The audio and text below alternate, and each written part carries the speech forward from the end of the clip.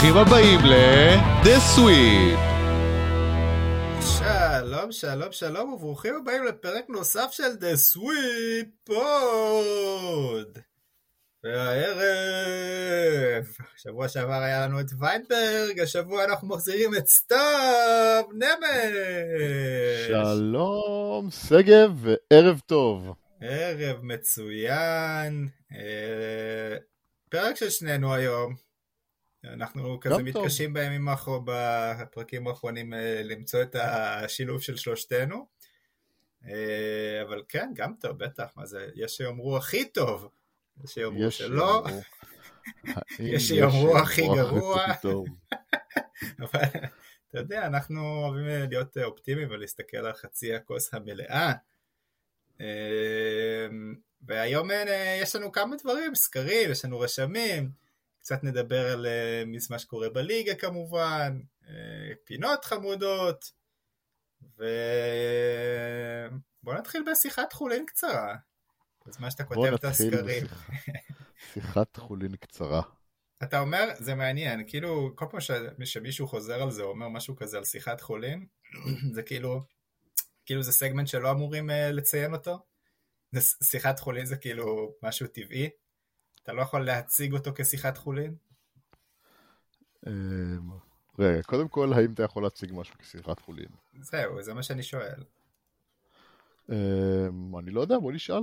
האם שיחת חולין זה משהו שהוא צריך להיות טבעי, באהלן אהלן, ואתה לא יכול לעשות ממנו משהו רשמי, או שאתה יכול כאילו לעשות סגמנט, שיחת חולין. כן, השאלה. אל תשבר שגב, אתה צודק. השאלה אם זה נכון או לא. מעניין אותי מה הקהל היה אומר. בכל מקרה, סיפרתי לך באיזו קבוצה גם לפני הפרק, אבל בוא נשתף את המאזינים שלנו, איך בחור צעיר בסך הכל, גיל 38, מצליח להקפיא 50 בירות בפעם אחת. אז בואו אני אשתף אתכם שיש לנו מקרר קטן שקניתי לה, יש לנו 2 קומות כזה בבית ודירה קטנה. בוא רגע, שנייה, בוא ניתן כותרת לסיפור הזה. זה סיפור סגב הפריבילג. עכשיו אתה יכול להמשיך. זה לא סגב הפריבילג, יש אנשים שיש להם מקרר שני בבית, אני לא היחיד. אז יש לנו מקרר אחד למעלה, שזה הסלון והמטבח, ניתן לקהל להחליט. ניתן לקהל האם אני פריבילג או לא. למרות שזה, אתה יודע, תשובה ברורה. ואשתי רצתה שיהיה כזה מים קרים, לפעמים באמצע הלילה אתה מחפש מים ואתה לא רוצה לעלות עכשיו למעלה. אז הבאתי המקרר קטן כזה מיד שנייה פה מפייסבוק מרקט פלייס. $20, מקרר כזה של מי שחי בשנות ה-90, תחילת 2000, מכיר אותם, המקררים הקטנים האלה, שזה דלת אחת, ויש כזה תא קטן למקפיא, אבל זה לא באמת מופרן. והחלטתי שזה יהיה המקרר שלנו למים, וגם לבירות, שאתה רוצה, אתה קונה, הרי אתה הולך לקוסקו פה בארצות הברית, אז מוכרים את זה בכפולות של 24 בדרך כלל, אז אתה קונה מלא בירות, כל מיני IPA'ים וכל מיני דברים מיוחדים, ופשוט דגש על IPA. דגש על IPA, כי זהו, אני כבר לא שותה דברים אחרים כמעט. פריבילג אמרנו? פריבילג מספר 1, כן. זה נכון, זה גם בירה הכי יקרה, עצבן. בכל מקרה, חזרנו מ-LA, הייתי בביקור ב-LA, חזרנו עם איזה בורקסים ישראלים של תנובה אני חושב, באמת כיף, שאין את זה הרבה בסן פרנסיסקו, ואשתי שאלה אותי אם לשים את זה במקפיא למטה, אם זה מספיק יקפיא את זה, זה יעבוד בכלל, כי זה לא באמת מקפיא ומקרר, אלא זה חצי מקפיא ומקרר. אז אמרתי כן, בדקנו את זה יום אחרי, זה היה כזה חצי קפוא, אז אמרתי לה להעלות את הקור הכי חזק שאפשר בגלגלת הזאת של המקרר.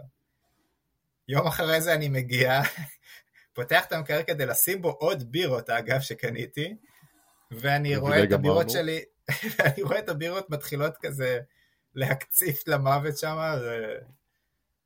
ונשאר נכנסתי לדיכאון, מסתבר שהקפאתי את רוב הבירות, אבל מומחה הבירות שלנו אמר, ארמון בן דוב, תן לו חשיפה, ארמון בן דוב, ארנון מסביר בפייסבוק, יש לו לוגו חדש, חבר טוב, בחור נפלא, אוהב בירות בטעמים מוזרים, אבל גם בירות טובות, והוא אמר לי שאם יש את הגזים עדיין בפנים, אם זה עדיין עם גזים, אז כנראה שהבירה, יש מצב שהיא ניצלה והיא בסדר. בוא נדבר רק על רמת הפלצנות של ידידנו ארמונד בן דוב, הידוע גם כמסביר. זה לא היה במידה ויש גזים בבירה אז אתה בסדר, זה ממש תלוי ברמת הגזגוז של הבקבוק. אני חושב שהדיוק הזה הוא משמעותי במקרה הזה. כן. זהו, אז זה היה הסיפור הפריבילגי שלך. הסיפור הפריבילגי שלי, אני חושב שהוא לא כזה פריבילגי. מה, תגיד, אף פעם לא עשית מסיבה למשהו, והיה לך ארגז של 2 ארגזים של בירות, 2 ארגזים של גולדסטאר? היה, אבל זה היה לפני מסיבה, לא כדי סתם להחזיק בבית. במקרר השני דרך אגב. בסדר, אמריקה, אתה יודע שפה זה רק בכמויות. אני כל זה as I see it. אתה יודע, סגב, לפעמים אני הולך ברחוב ואנשים עוצרים אותי ואומרים לי, סתיו, למה אתה מקליט כבר 320 פרקים של The Sweep? מה אתה מרוויח מזה? השבוע התגלתה לי התשובה. אני חושב שהתשובה לא התגלתה לפני? כן, התגלתה לפני, אבל אתה הורס לי את הסיפור. אוקיי, סליחה, כן. אתה יודע, דרמה לפחות. הרי גם אף אחד לא עוצר אותי ברחוב ושואל אותי, סתיו, מה אתה חושב על... בוא, אבל בסדר. ניפצת לי, האמנתי לך ממש. סתם, אני אזהה אותך מהפוד The Sweep, תגיד. חכה. מה אתה מקבל? אז היה לי, במסגרת העבודה, היה לי שיחה עם מומחה לינקדין לגבי איזושהי פעילות שאני רוצה לעשות. ואני עולה לזום או מיט, לא זוכר מה זה היה, והבן אדם שואל, תגיד, אתה סתיו נמש? אני אומר, כן, זה מה שכתוב פה. אז הוא אומר, כן, אתה The Sweep. לא נכון. כן, עכשיו היו עוד 2 אנשים בשיחה הזאת, ואני חושב שזה רק 10 דקות, הוא מסביר להם על כמה אנחנו אדירים. וואו. איזה מטורף זה. כן, הוא בחור מלך, והוא גבר, והוא לא מאלה שנחשפים הרבה, אבל הוא ממש פרגן לנו, והוא גם מאזין מההתחלה, הוא אומר, אני עוד מימי מרסלו, אז גם מרסלו וגם דביר שלא איתנו, וגם ויינברג, כאילו תדעו שיש אנשים שממש ממש אוהבים את מה שאנחנו עושים פה ועשינו פה, וזה הסיבה למה אני מקליט את זה על הבן אדם הרנדומלי פעם במיליון שנה שכאילו פרגן ואומר אני ממש אוהב אתכם. זה מגניב שזה קורה, זה כאילו קרה גם לי לא ככה, אבל כזה שמישהו צד שלישי אומר זה מ-The Sweep, מגניב. אז אל תתביישו לפרגן לנו. זה תמיד טוב. 321 פרקים and counting. זה די מטורף. די מטורף. זה כאילו הפרויקט הכי מושקע של שנינו. אני חושב שחוץ מהילדים שלי זה הדבר שאני עושה הכי הרבה זמן. הניסויים שלי, אבל כאילו זה הניסויים, הילדים ו-The Sweep, זה הדברים שאני מחויב ולמחר בזמן בחיים שלי. כן, בדיוק, כאילו ניסויים זה, אוקיי, זה ככה, זה קורה וזה בחיי ילדים, אתה יודע, עשית זהו, נגמר לך, זה כאילו שמה. אבל The Sweep זה כאילו סוג של עבודה, אבל זה לא... עושים את זה כי אנחנו נהנים מזה. לא היה שום דבר בחיים שלי, ואנחנו עושים סוויפ יותר מ3 שנים, אז גם כולל צה"ל, שאני הייתי בו יותר אנחנו עושים מ-2017 6 שנים. כן, זה מטורף. יפה מאוד. יאללה, עם הריגוש הזה.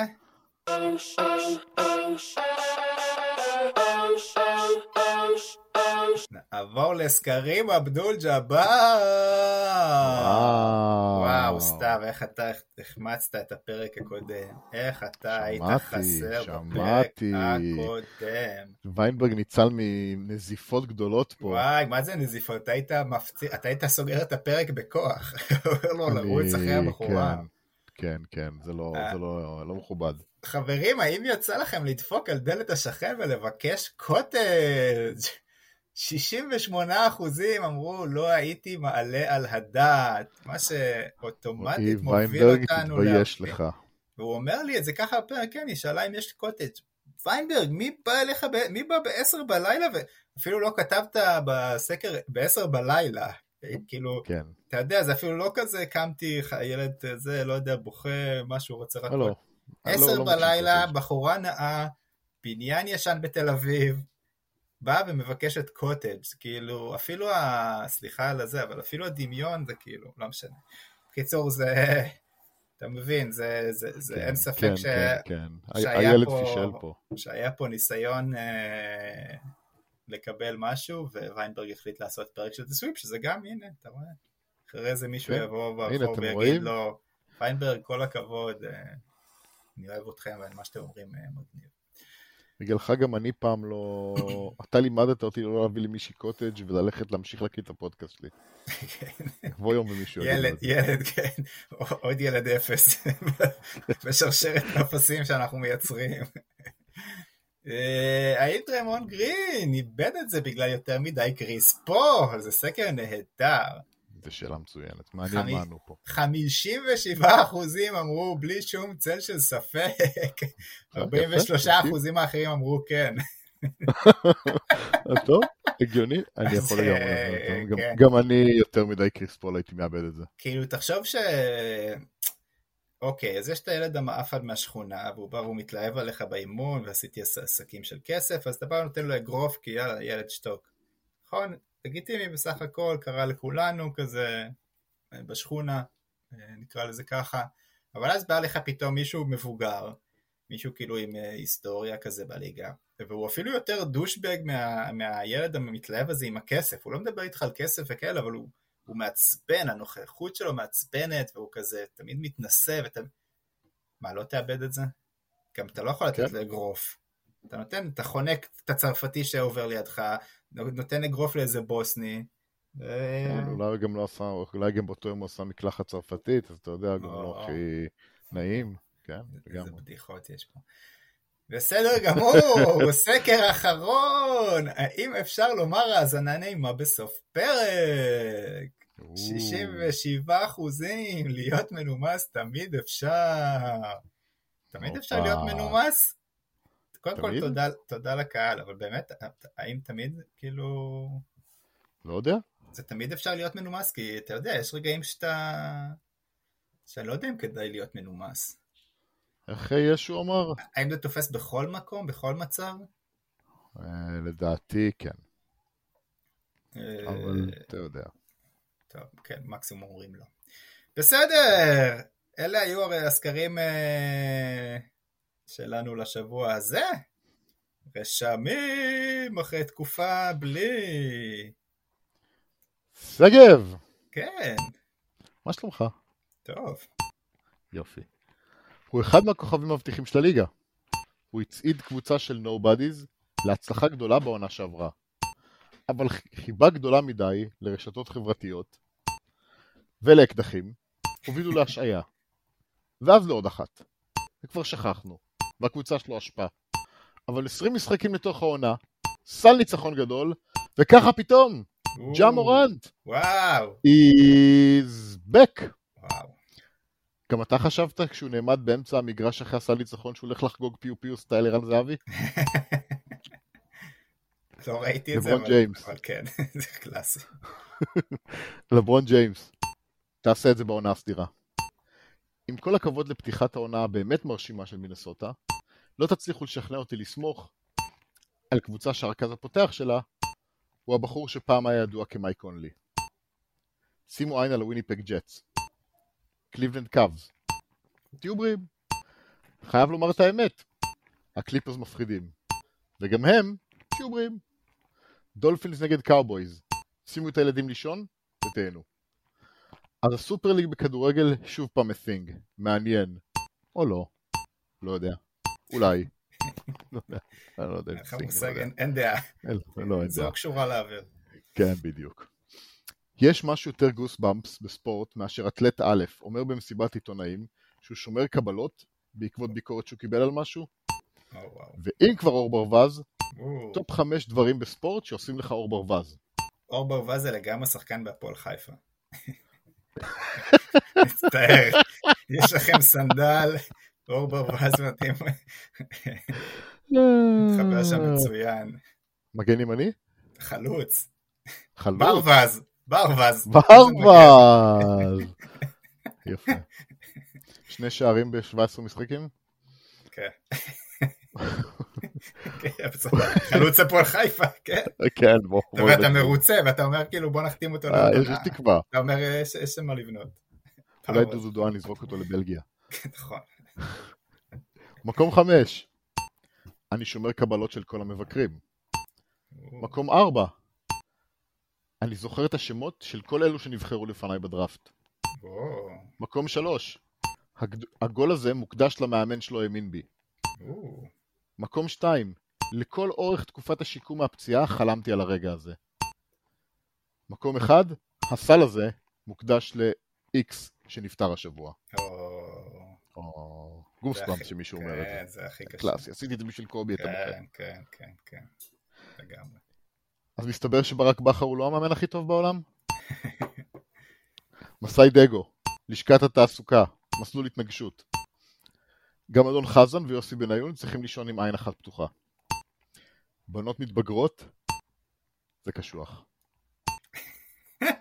באמת זה קשוח. לא בטוח שאני ממליץ על זה. סופר... דרך אגב, זה גם משפט שגם עומר אצילי היה אומר. וג'וש גידי.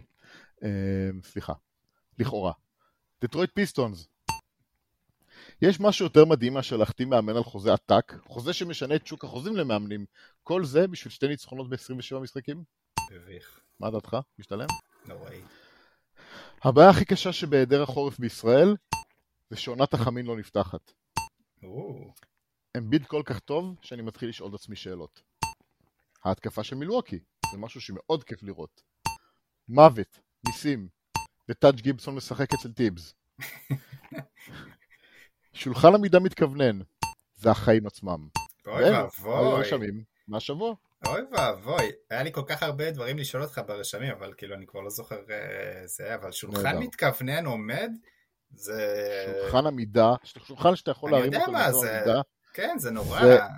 זה מדהים. אוי, נו, באמת. זה, אין ספק שזה הדבר הכי טוב בעולם. למי יש את הכוח לעמוד עכשיו יותר משעה מול המחשב? אני חושב שאני עומד כזה לפחות חצי שעה כל שעה וחצי. אז אתה כל שעה וחצי מעמיד את השולחן עומד ואז מתיישב חזרה? כן. בסדר, זה עוד בסדר, אתה כזה טיפה, אתה יודע, נכון, זה כל היופי, שחרר את עצמך. לא, אבל רוב האנשים שמשתמשים בדבר הזה, זה הדי שלהם. כאילו זה היום, אתה עובד בעמידה. הם טוענים שזה יותר מהיר אותם, שזה יותר עושה להם, שזה יותר מרוכזים. לא, כאילו, יש לפעמים שאני כאילו מתחיל... אגב. יש דברים לפעמים שאני מתחיל לעשות משהו, ואז כאילו אני לא יושב עד שאני מסיים אותו, וזה יכול להיות כאילו יותר זמן, אבל לא, פשוט כיף. טוב, בקטנה כדורגל, אתה חושב שבכר יחזור לפני שתסתיים השנה למכבי חיפה? לא נראה לי שהם יעשו את זה לדגו. אני משער שהוא יחכה, אבל כי אולי גם יש את האופציה של, אתה יודע, מכבי תל אביב, אבל בוא, נעשה דגו גמר את הסיפור שלו. כן, אנחנו מסכימים על זה. דווקא אחרי אתה יודע, אתה אומר את זה לפני שבועיים, זה כזה, כולם מסכימים על זה, אבל עכשיו... לא אומר שיפטרו אותו, אבל... עלו לקונפרנס, ניצחו 7-0 בשני המשחקים. אם ברק בכר בלי קבוצה בתחילת עונה הבאה, אין סיכוי בעולם שהוא לא מאמן את מכבי חיפה. טוב. אלא אם כן הם לוקחים טראבל לעונה או משהו כאילו מטורף כזה. ובגלל שזה לא חלק מהליינאפ שלנו למסביב לליגה, מה אתה אומר על ג'ה? הגעת? לא. לא? סתם קופץ ו... לא, כאילו, אתה יודע, זה סתם עניין אישי, הוא שחקן מדהים, וכאילו כמה שיותר כישרון יותר טוב, אבל אתה יודע. הוא מרגש אותך? הוא חוזר לממפיס. לא גוס ממפיס. לא. ממפיס תעשה פליין איתו? לא. אוקיי, בסדר גמור. אז עם הלא הרשמי הזה, בואו נתחיל לדבר על מסביב לליגה. וציינת את זה ברשמים, ההתקפה של מילווקי מתחילה להתחבר ונראית טוב יותר ויותר ככל שהזמן עובר, ולילארד צובר עוד דקות עם החברים החדשים שלו. מה אנחנו חושבים על מילווקי? זה כאילו, קודם כל, אמרנו לפני תחילת העונה, זו קבוצה שאפילו שהם איבדו את ג'רו הולידיי, עם לילארד זה באמת מתכון לקונטנדרית ודאית, סלים מבחוץ, סלים מבפנים, חדירות, שלשות, הכל כבר יש בקבוצה הזו, ההגנה שלה היא גם סבירה, אני לא טועה, לא בדקתי מיקום. מה אנחנו חושבים על זה? האם זה האליפות השנייה של יאניס? האליפות הראשונה שלי? זה רחוק. אני לא יודע. כן, זה רחוק. אם היא יכולה לקחת, ברור, אני לא חושב שיש מישהו שאומר שהיא לא לקחת, אבל אני רוצה להתחיל כאילו מהנקודה מהרשמים. ולא האם זה קבוצה לאליפות או לא קבוצה לאליפות, האם השתפרו או לא השתפרו, ההתקפה שלהם היא משהו אחר לגמרי ממה שהייתה בעונה שעברה, הם היו מספר 3 או 2 בליגה בהתקפה, אבל אם כאילו דיברנו כל הזמן על פיק אנד רולים, פיק אנד רולים, פיק אנד רולים, אז היא מקום ראשון בליגה באפישנסי בפיק אנד רול, והיא עושה את זה ביעילות, וזה מה שרצו לראות, היא עדיין צריכה לעשות את זה יותר, כאילו היא לא הולכת לשם מספיק, אבל כשהיא הולכת לשם זה מייצר נקודות, והתקפה שלהם זורמת, ויאניס לא צריך להיות עם המגבלות שלו, הבן אדם היחיד שיכול לאחרי המשחקים, בשביל זה יש את לילארד, ואני הרבה יותר מבסוט מהוורסיה הזאת שלהם, למרות ההגנה הבעייתית, מאשר הוורסיה של עונה שעברה. איזה מקום הם בהגנה? 19, 18. צריך לזכור גם שקריס מידלטון נראה טוב, הוא פשוט נמצא על הגבלת דקות מאוד מאוד קשיחה, אבל אני משער שככל שהעונה תתקדם והוא יהיה בריא יותר, אז גם הוא ישחררו את הגבלת דקות, ואז הם יהיו עוד יותר מסוכנים ועוד יותר טובים בהתקפה. גם ראינו את בובי פורטיס נכנס לכושר התקפה יותר טוב, פתח אותו קצת מגומגם. אז הדברים האלה צריכים לגרום ליריבות שלהם לחשוש. מה אתה אומר על תקרית הכדור של יאניס? יש לך איזה דעה? זה היה קצת מגוחך, אני חייב לומר, כאילו... אני אתייחס לזה גם בהמשך, אבל... שיא קריירה, בסדר... לא יודע, כאילו... אני הייתי רוצה את הכדור הזה. בסדר שאתה היית רוצה את הכדור הזה, אבל משם ועד לרוץ באחוז טירוף לחדר הלבשה, לחפש את עוזר המאמן של אינדיאנה, כדי שאולי יביא לו זה, ובסוף שיביאו לך כדור שאתה בטוח שהוא סתם כדור שהיה שם. דבר ראשון, לכל משחק יש 2 כדורים רשמיים, אז... לא משנה, אבל אם לא הלכת ודאגת, כאילו, הבנת שאתה ביום קריירה של מבחינת קליעה, אם לא הלכת ישר ווידאת שאתה הולך להביא את הכדור הזה, אז מה אתה רוצה? כאילו, ששמרו לך את הכדור הזה? אני הבנתי שלקחו לו את הכדור, שהוא בא לשמור אותו, ועשו לו מחטף. לא, נגמר הזה, עוזר מאמן של אינדיאנה, ראיתי את הוידאו, הלך לשופט, ביקש ממנו את הכדור כדי להביא אותו לרוקי הזה שלהם. נו, בסדר, אבל זה לא רץ זה. יש ריקת על הפרקט, לך לשופט דבר ראשון, או תחזיק את הכדור אצלך, לא יודע, אתה יודע. קיצור, קצת ילדותי, ואני חושב שצא, תקלה 70 נקודות מחר, ווואטאבר, כן. ווואטאבר, אני לא יודע. בסדר, אז בסך הכל אני לא, כאילו אני חושב שכן, כאילו מילווקי נראים טוב מאוד, ואין לנו, אין יותר מדי מה לחפור על זה גם, כאילו זה יהיה לראות אם הם מצליחים לשפר קצת את ההגנה שלהם, כי הם באמת טיפה חלשים שם, אבל חוץ מזה הכל שם נראה בכיוון הנכון. קבוצה אחרת שדוהרת כמו מילווקי זה קליפרס עם 9 ניצחונות רצופים, 10 כבר, כמה יש להם? 9 ניצחונות רצופים, מצליחה להגיע למאזן של 17 ניצחונות 10 הפסדים, ומצחוק ולגלוג שלנו הולך הדבר הזה לא מתחבר, הולך טיילו מאמן אפס, וכל הדברים האלה, פתאום, כן, בסדר, טייק שלי אולי. בעיקר אתה, אבל בסדר גמור. פתאום אנחנו רואים קבוצה שנראית מפחידה, שהדברים יותר מסתדרים, שהרדן קצת יותר אחראי, שקוואי לוקח צעד קדימה במנהיגות ובלקיחת זריקות ובהתקפה. כאילו מבחינת בסיס, כמובן שמדובר בקבוצת סופרסטארים די מטורפת, יש שם מקבץ שחקנים לא נורמלי בשמות, לא יודע אם זה יחזיק מים עד הסוף. מה יקרה קודם? קליפרס יידחו כי משהו יקרה, או שאחד הכוכבים ייפצע וזה מה שיגמור את הסיפור? אז ברור שפציעה משנה פה את כל הסיפור, וזה משהו שתמיד יכול להיות עם כל אחד מהשלישייה הזאת, אז סבבה, אז בוא נגיד, אם אני לא הולך לאמר כי אין לי מושג אם ייפצעו או לא ייפצעו, יש בזה רנדומליות, אז whatever, אבל בוא נדבר על דעיכה. הסיפור הגדול פה זה שזה עובד, כי כולם שם קולעים ממש טוב. וברגע שהם מייצרים אחד לשני מצבי קליעה, אתה לא יכול, אין אף קבוצה בליגה שיכולה לשמור לאורך זמן על 3 שחקנים כל כך מוכשרים התקפית. ובגלל שאתה צריך איפשהו לבחור, והם גם טובים גם אם אתה לא באמת בוחר, אז זה מייצר מצבי קליעה אחד לשני, הם קולעים כמעט 9 שלשות למשחק ביחד במעל 40%, זה מטורף.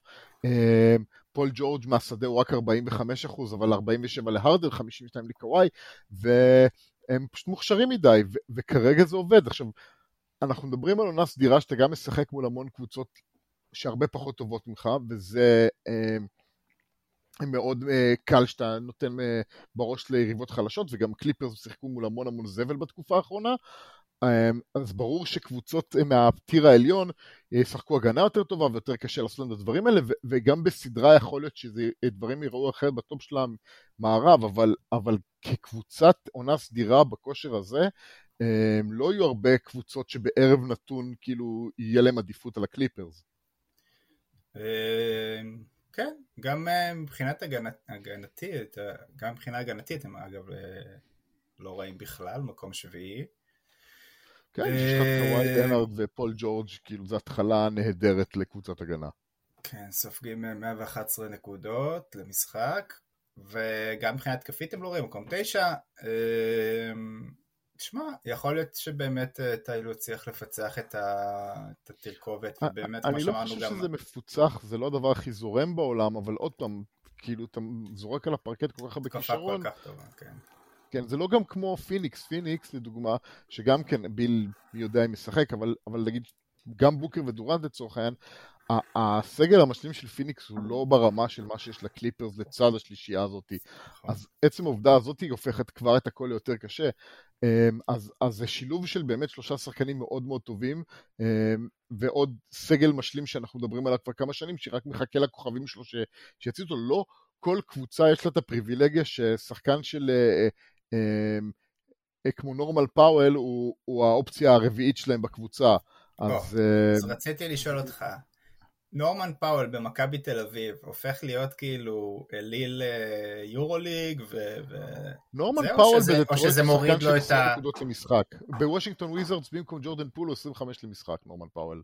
הוא גם היה כזה, הוא סקורר, כאילו שהוא קיבל את דקות של שחקנים פותחים, הוא נתן 19 למשחק, 17 למשחק, 18 למשחק, הוא פשוט לא מקבל גם את הדקות וגם את ההזדמנות זריקה, אבל הוא שחקן שאם אתה שם אותו בקבוצה חלשה, הוא שחקן של 25 למשחק.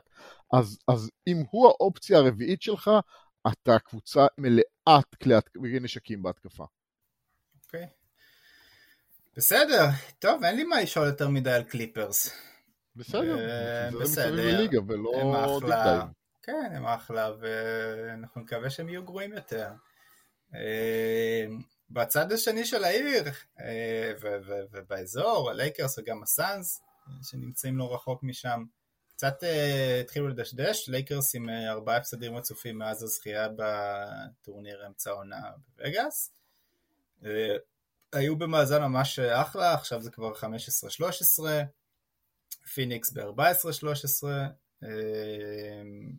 אז מהצד של לייקרס, אולי נפילת מתח קטנה, אחרי איזשהו תוארון כזה או אחר שהומצא לכבוד קצת מתח של אמצע העונה, כי לברון נראה טוב, דייביס נראה טוב, ריבס גם משחק לא רע, הם עדיין לא מצליחים לנצח, הם הרבה פעמים מגיעים למשחקים קרובים, סוף רבע שלישי, בואכה תחילת רבע רביעי, ואיפשהו זה בורח להם ב5 דקות האחרונות, מהמשחקים האחרונים שאני ראיתי. בסדר, בוא נתחיל לדבר על לייקרס ואחרי זה נדבר על פיניקס קצת, אבל אני חושב שזה לא משהו לדאוג ממנו בתור אוהד לייקרס. אני חושב שהדברים שם טובים, אני חושב שהקבוצה טובה, אני חושב שיש שם הגנה מסודרת, התקפה, חבר'ה חזרו מפציעות. אז אני אגיד לך מה מדאיג אותי, אוקיי?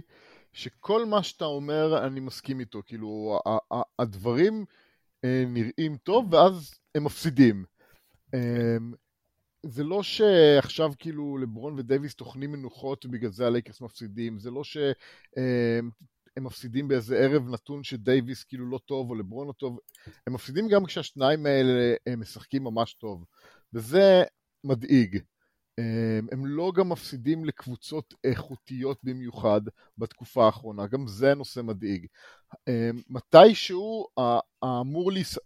מתישהו יסדק לי האמון שיש פה שלברון ודייביס הם וטרנים והם ידעו לי לסחוב את כולם לניצחונות כשזה יהיה חשוב, כי אני חושב שהכל חשוב, כאילו בטח לא להגיע עוד עונה של פליין, ועם המערב כל כך צפוף, אתה לא רוצה לשחק כל הזמן בחוץ, אז אני לא, אתה יודע, אני עוד פעם, גם בפעם הקודמת דיברנו על הלייקרס, אמרתי, אני מתבונן על המצב ואני עוד לא מודאג, אז אני אומר אותו דבר עכשיו, אבל אני הרבה יותר קרוב להתחיל לדאוג מאשר הייתי לפני 3 שבועות.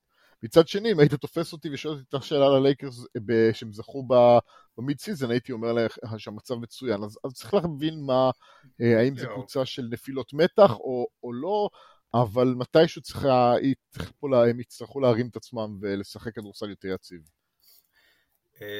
זה נכון, ואני מאמין שזה יגיע, אני לא חושב שצריכים לדאוג יותר מדי, זה לא היה קבוצות מטורפות שהם הפסידו להם, אם אני זוכר נכון, אבל אני עדיין לא נכנס למוד פאניקה מהבחינה הזו, ולגבי, גם כאילו כמו שאמרנו, גם גייב וינסנט חוזר, ומה שמו ונדרבילט חזר, ונראה לאט לאט טוב יותר ויותר, הקבוצה טובה, זאת אומרת, נכון שהמערב קשוח, ונכון שהליגה, קבוצות בליגה מטורפות, ודיברתי עם חבר לפני הפרק על סקרמנטו, אז הוא אמר לי, סקרמנטו יביאו עוד איזה טרייד 1-2 טובים, אז הם כאילו ממש במצב טוב, אז אמרתי שבמצב טוב, להיות סיבוב שני, הם לא קבוצה שמספיק טובה כדי להתחרות עם הריות הליגה, אני לא יודע, אבל המשפט, כי סקרמנטו יביאו 2-3 שחקנים בטרייד, יכול להגיד את זה על כל קבוצה.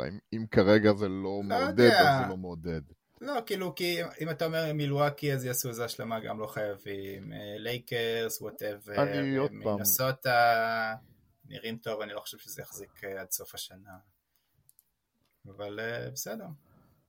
מה אתה אומר על פיניקס? כאילו, זה בדיחה? שם אני הרבה יותר מודאג. שם אני הרבה יותר מודאג מכמה סיבות. זה בדיחה. לא, זה לא בדיחה, קודם כל מעל הבדיחה היא קודם כל ברדלי ביל. בדיוק, האם וושינגטון עשו טרייד טוב? זו השאלה הראשונה. בלו את קריס פול, הביא להם את ג'ורדן פול, לא יודע אם זה טובה או לרעה, קיבלו עוד כל מיני שטויות. תראה, זה חוכמת בדיעבד להגיד, תראה, ברדלי ביל לא מסוגל לעלות לפרקט, אז ברור שהם עשו טוב. האם יכלו להציע יותר, אין לי מושג, אז כאילו, ולא היה לו מה לחפש שם, אז זה, אתה יודע, whatever, כאילו, קיבלו חרה, אבל גם הוא לא שווה יותר מדי, והחוזה שלו, אז בסדר. בלי ברדלי ביל, זה לא קבוצה של מעבר לסיבוב שני. כאילו, זה ברור, אני חושב שאמור להיות ברור לכולם. בגלל הספסל? בגלל שעם כל הכבוד, אני... מה זה הספסל? על פניו בוקר, דורנט ונורקיץ', זה אמור להיות שלישייה שאתה בונה עליה.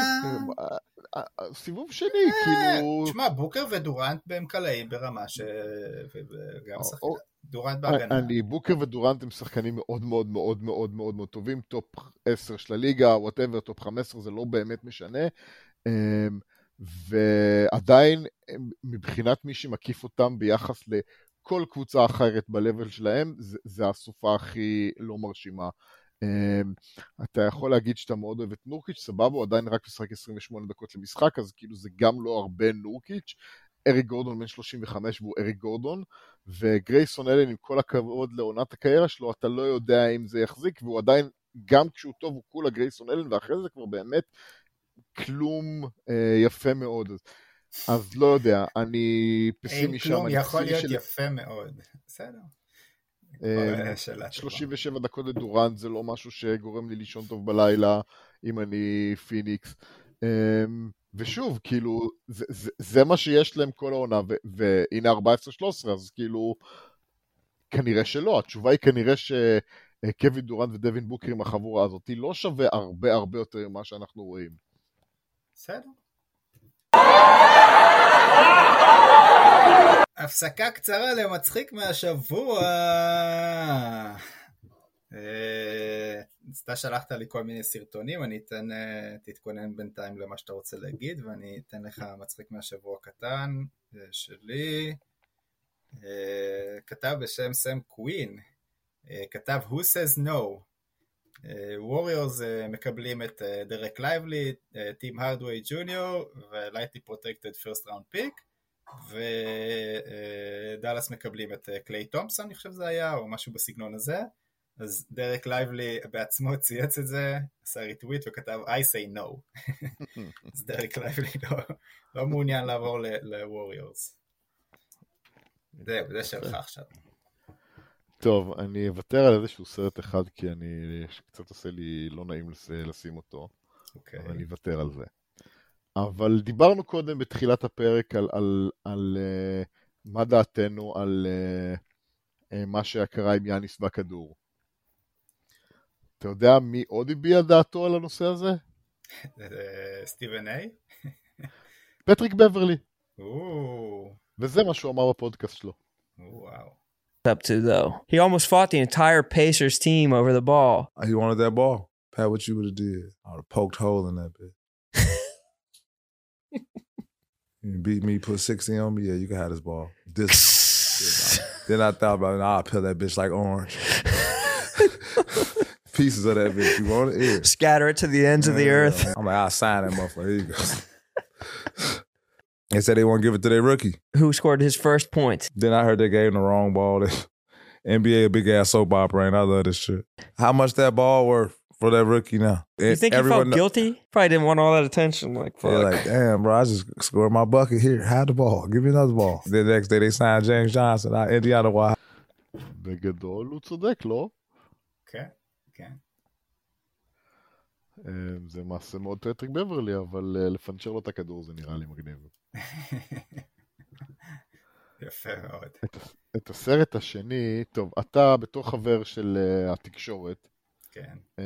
אתה בטוח מכיר את זה. אני לא חבר של התקשורת, אני חלק ממנה. נכון, חבר, כן, כאילו חבר התקשורת. איגוד. ביוניון. אז אתה בטח מכיר את הקטע הזה שמגיע האולסטאר, ואז מתחילות כל מיני קבוצות לעשות קמפיינים לשחקנים שלהם, כדי להשפיע על דעת הקהל. בטוח נחשפת לזה ברמות כאלה ואחרות. אז בימים אלו, לצד זה שנפתחה ההצבעה לאולסטאר של ה-NBA, יש גם הצבעות לפרובול ב-NFL. ולוס אנג'לס צ'ארג'רס, שהיא קבוצה די איומה, החליטה לעשות קמפיין לקיקר שלה. וזה הכל הוא כאילו שלמות כאילו ברמה של אף אחד לא מסוגל להגיע לדבר כזה. Have you ever been victimized by a missed field goal? No good! Wide to the right! No good! Ah! My name is Cameron Dicker, and I'll kick for you. 50, 40, 30, doesn't matter. I'll make it. Bang! Bang! Bang! Rain, sleet, or snow, this leg is ready to go. Don't believe me? Ask him. Cameron Dicker is a really good kicker. He's outstanding, and I love him. And I did not edit that. So don't be and let me kick for you at the Pro Bowl. Ah! So go to chargers.com/vote to send me and my leg to kick for you.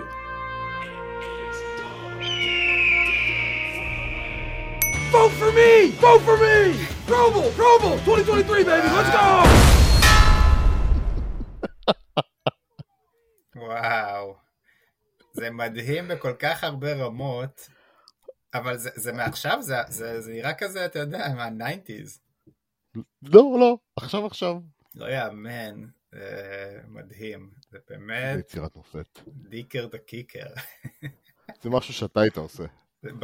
ברור, זה מה שהייתי עושה, משהו שהייתי רואה ונהנה, כאילו זה מזכיר לי סרטים שאני אוהב כזה.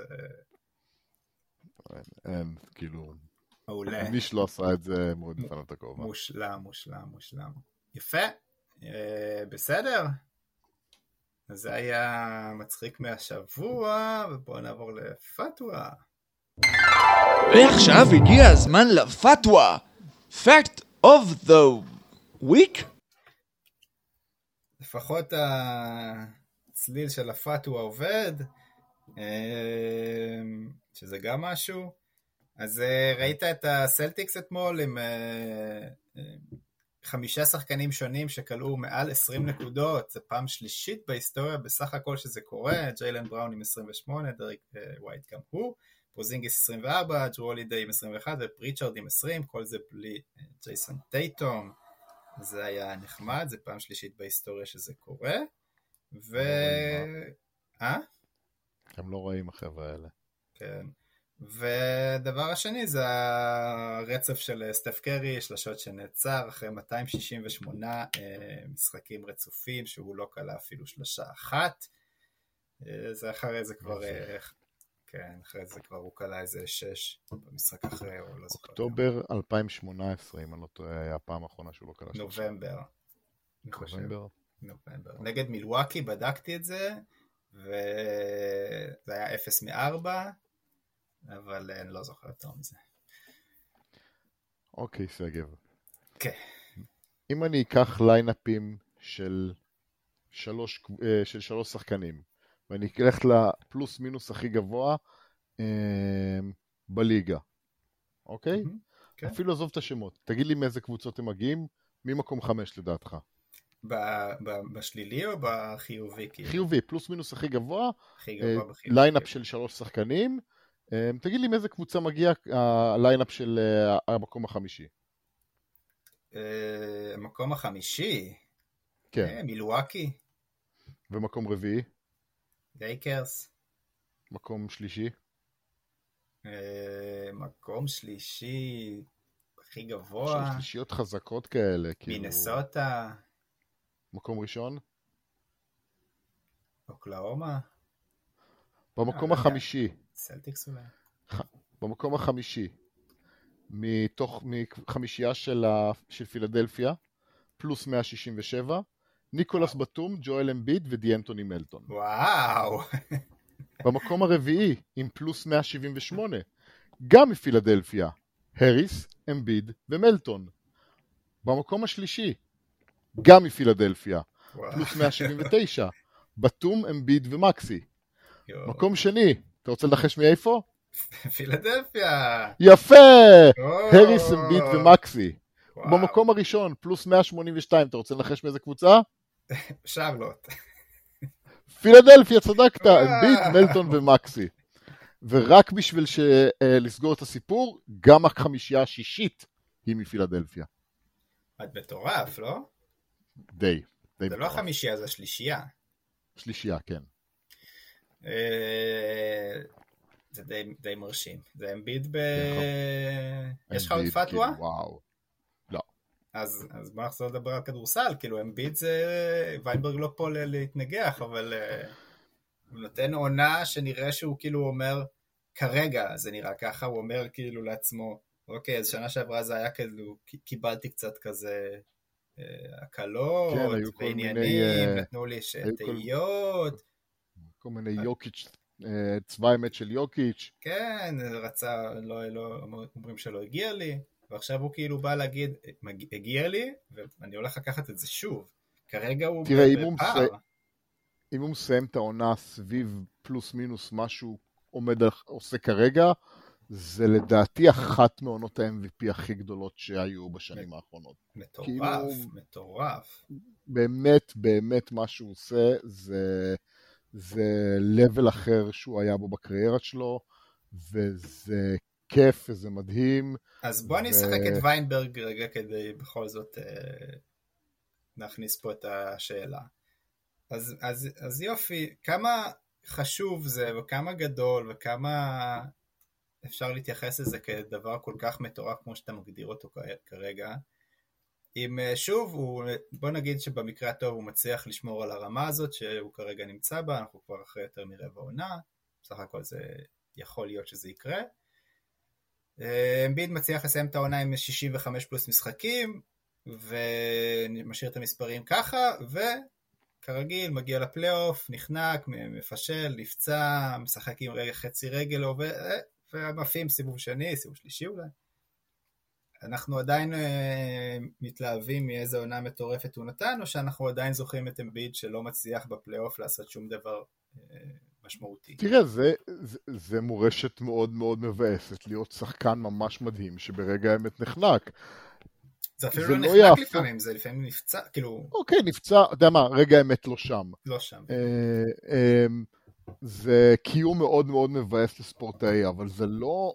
זה כאילו, אתה תשווה אותו אולי נגיד לסנטר אחר גדול כזה, ותתן סתם אני אומר, איזה מוזס מלון מקום יותר גבוה ממנו, כי יש לו את האליפות הזאת והיה לו סדרת פלייאוף דומיננטית.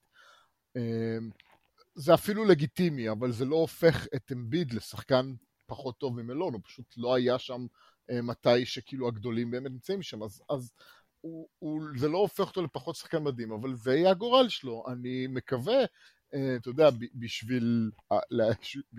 בשבילו בעיקר, שכאילו, בין אם הוא יסתיים באליפות או לא, אבל לפחות שיהיה לו לפחות פעם אחת בקריירה להדביק, שהוא בשיאו, להדביק סדרת פלייאוף שהיא, כאילו ריצת פלייאוף שהיא מרשימה גם ברמה האישית, וגם, זה יכול להיות גמר אזורי, זה יכול להיות גמר, אבל עוד פעם יציאה עלובה בסיבוב השני, זה כאילו ממש מבאס בשבילו, אבל זה לא מפחית את העובדה שזה עדיין עונה ממש, ממש, ממש טובה.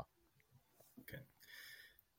ומהצד השני של הסקאלה, אטלנטה, הולכים לפירוק אתה חושב? כאילו, שוב, דיברנו על זה שבסך הכל... אז עוד רגע, כאילו, שאלת, אם היו עכשיו זה הזמן להעיף את כולם לקיבינימט, הם כרגע 12-15, הם, למזלם... על הנייר הם לא רעים.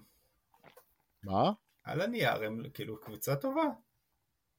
המאזן שלילי, הם ברצף שלילי של משחקים, על הנייר אתה תמיד מסתכל עליהם, אתה אומר, הם צריכים להיות יותר טובים, עם כל הכבוד לג'יילן ג'ונסון, זה לא פציעה שאתה קבוצה לא מתגברת עליה, אז... דיפנסיב רייטינג הם רביעי מהסוף, אופנסיב רייטינג הם רביעי מההתחלה. אפשר להצביע על בעייתיות.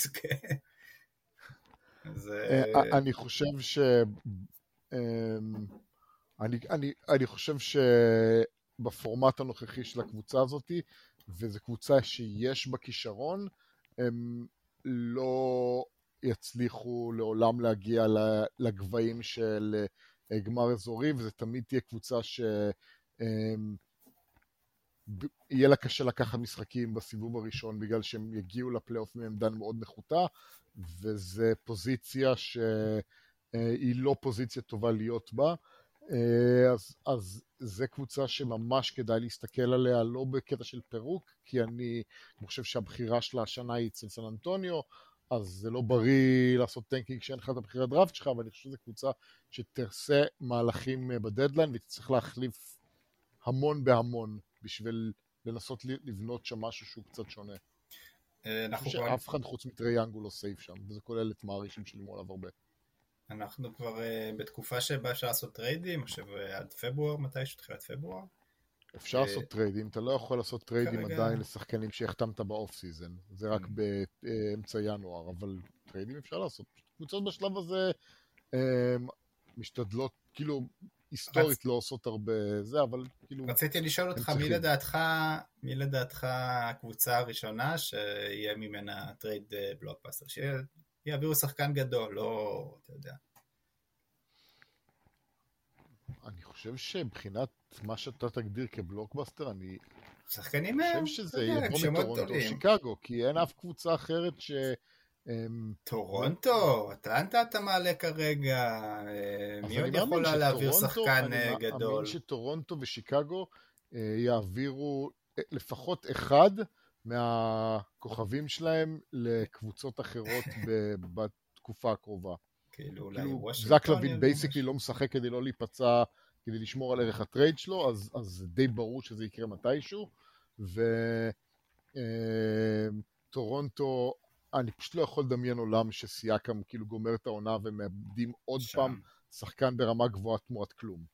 מה לגבי שרלוט הורנטס?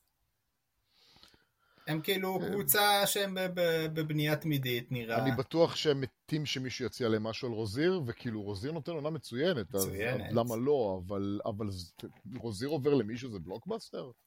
לא, אבל סתם כאילו שאלתי את זה בתור, כאילו הם קבוצה ששוב, הם תמיד בבנייה, תמיד יש חבר'ה צעירים טובים, תמיד יש שם בעיות, ואם אתה אומר על אטלנטה, יאללה, זה שיקגו, יאללה, דטרויט, אין לך מה לגעת, כמעט תעביר את בוגדנוביץ', תקבל עליו איזה חצי בחירה, וושינגטון קנה, אבל שרלוט תקועים באמצע כזה, לא לפה ולא לשם. זה אמצע, הם זרות עולם. תקועים באמצע שמבחינת שהם גרועים מספיק כדי להיות גרועים, הם לא טובים מספיק בשביל להיות בצמרת, אבל הם כאילו הפוטנציאל כבר שם, ויש את השחקנים.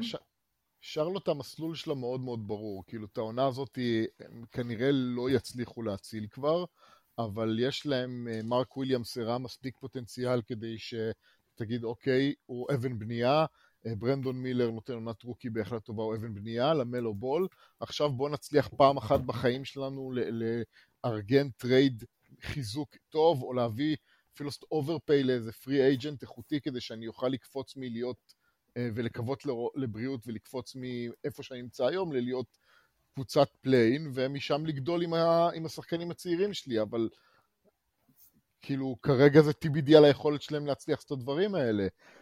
אבל כל קבוצה שהיא נראית רחוקה מהפליין, תתשים את השחקן הכי טוב שלה, כל עוד הוא לא צעיר, אבן בנייה בשביל מישהו שיציל את עצמו. תראה, גולדן סטייט נואשת לחיזוק. נכון. בוא נשאל שאלה מעניינת.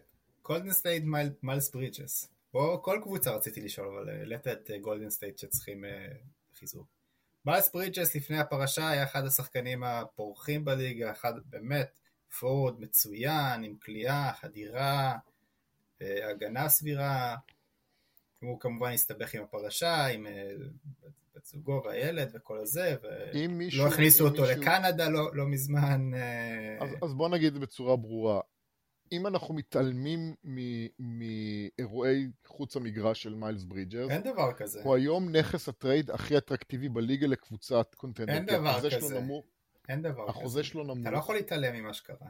אוקיי, אז עכשיו מי הקבוצה שמוכנה להחתים מיילס ברידג'רס? זה מה שאני שואל, האם אתה, בתור אחד מה-GMים, אומר פאקית, הליגה לא מתנגדת. אני לא נוגע בו. הוא משחק בשרלוט. אבל אם אני עכשיו... מבחינת מוסר וערכים? אני לא רוצה אותו את הרעל הזה בקבוצה שלי, כן? זה רעל לקבוצה? יכול להיות שהוא אחלה חבר קבוצה. אני חושב שאוהבים אותו שם, אבל אני לא רוצה להיות הקבוצה שכאילו, להיות הקבוצה שעכשיו נותנת כסף למיילס ברידג'רס. נכון, ברור, לא מקצועי. וכאילו מקרה עומר אצילי בישראל, בא לחיפה, שהייתה היחידה שמוכנה לקלוט אותו, עשה שם ניסים ושינה את כל העשור, לא עשור, אבל... אני חושב שמכבי תל אביב צדקה, אבל אני חושב שמכבי חיפה יכולה לסתום את האף, כמו שהיא עשתה, ולהגיד, כאילו, הנה, הבאנו אליפויות, וכל אחד שישמח במה שהוא רוצה לייצג, אני לא, אתה יודע, whatever. אז אתה לא היית... האם אתה שואל אותי מקצועית, גולדן סטייט צריכה להתאבד עליו, יכולים להביא אותו בזול, תמשיך לעלות, פיניקס, יוסטון, לייקרס, ניו אורלינס, כאילו אין קבוצה שמיילס ברידג'רס לא עוזר לה בטירוף, ונוכח העובדה שאין לו חוזה בשרלוט, הוא גם ככה רעיל, אתה תוכל להביא אותו תמורת מעט מאוד, כאילו, זה חיזוק פסיכי לכל קבוצה, כאילו, שים אותו בגולדן סטייט, זו קבוצה הרבה יותר טובה, שים אותו בדלס, זה כאילו, אני יכול לדבר עליהם במונחים של קונטנדר, מי ייגע? השאלה, מי מוכן לגעת בו? טוב, אנחנו כנראה נצטרך לחכות ולראות. כן. בסדר, יאללה, היה כיף. נגענו בהרבה דברים. אנחנו מקווים שהייתה לכם האזנה נעימה, ומאחלים לכם האזנה נעימה, כי קבעתם שאפשר, ותמיד טוב להיות מנומס. גם זה לפודקאסט הבא, למוזיקה הבאה, שיחה עם חבר, בן משפחה, בת משפחה. כל אנחנו מאחלים לכם האזנה נעימה. שיהיה המשך שבוע מוצלח, סופש נעים, ערב טוב, בוקר. Happy Holidays, סגב. Happy Holidays, אנחנו, זה ממש מחר מתחיל ה-Christmas Weekend. התוכניות שלנו זה בעיקר לנוח, אבל אחרי שבועיים של וגאס, LA וכל מיני. פריבילג אמרתי, אתה חוזר מטיולים בשביל לנוח. בשביל לנוח. אני חושב שחופשה מחופשה זה משהו שצריך להיות צריך למסד בחוק, אבל כן, אבל בסדר. יאללה, שיהיה אחלה לכולם, תודה לך סתיו, תודה לכם, יאללה ביי.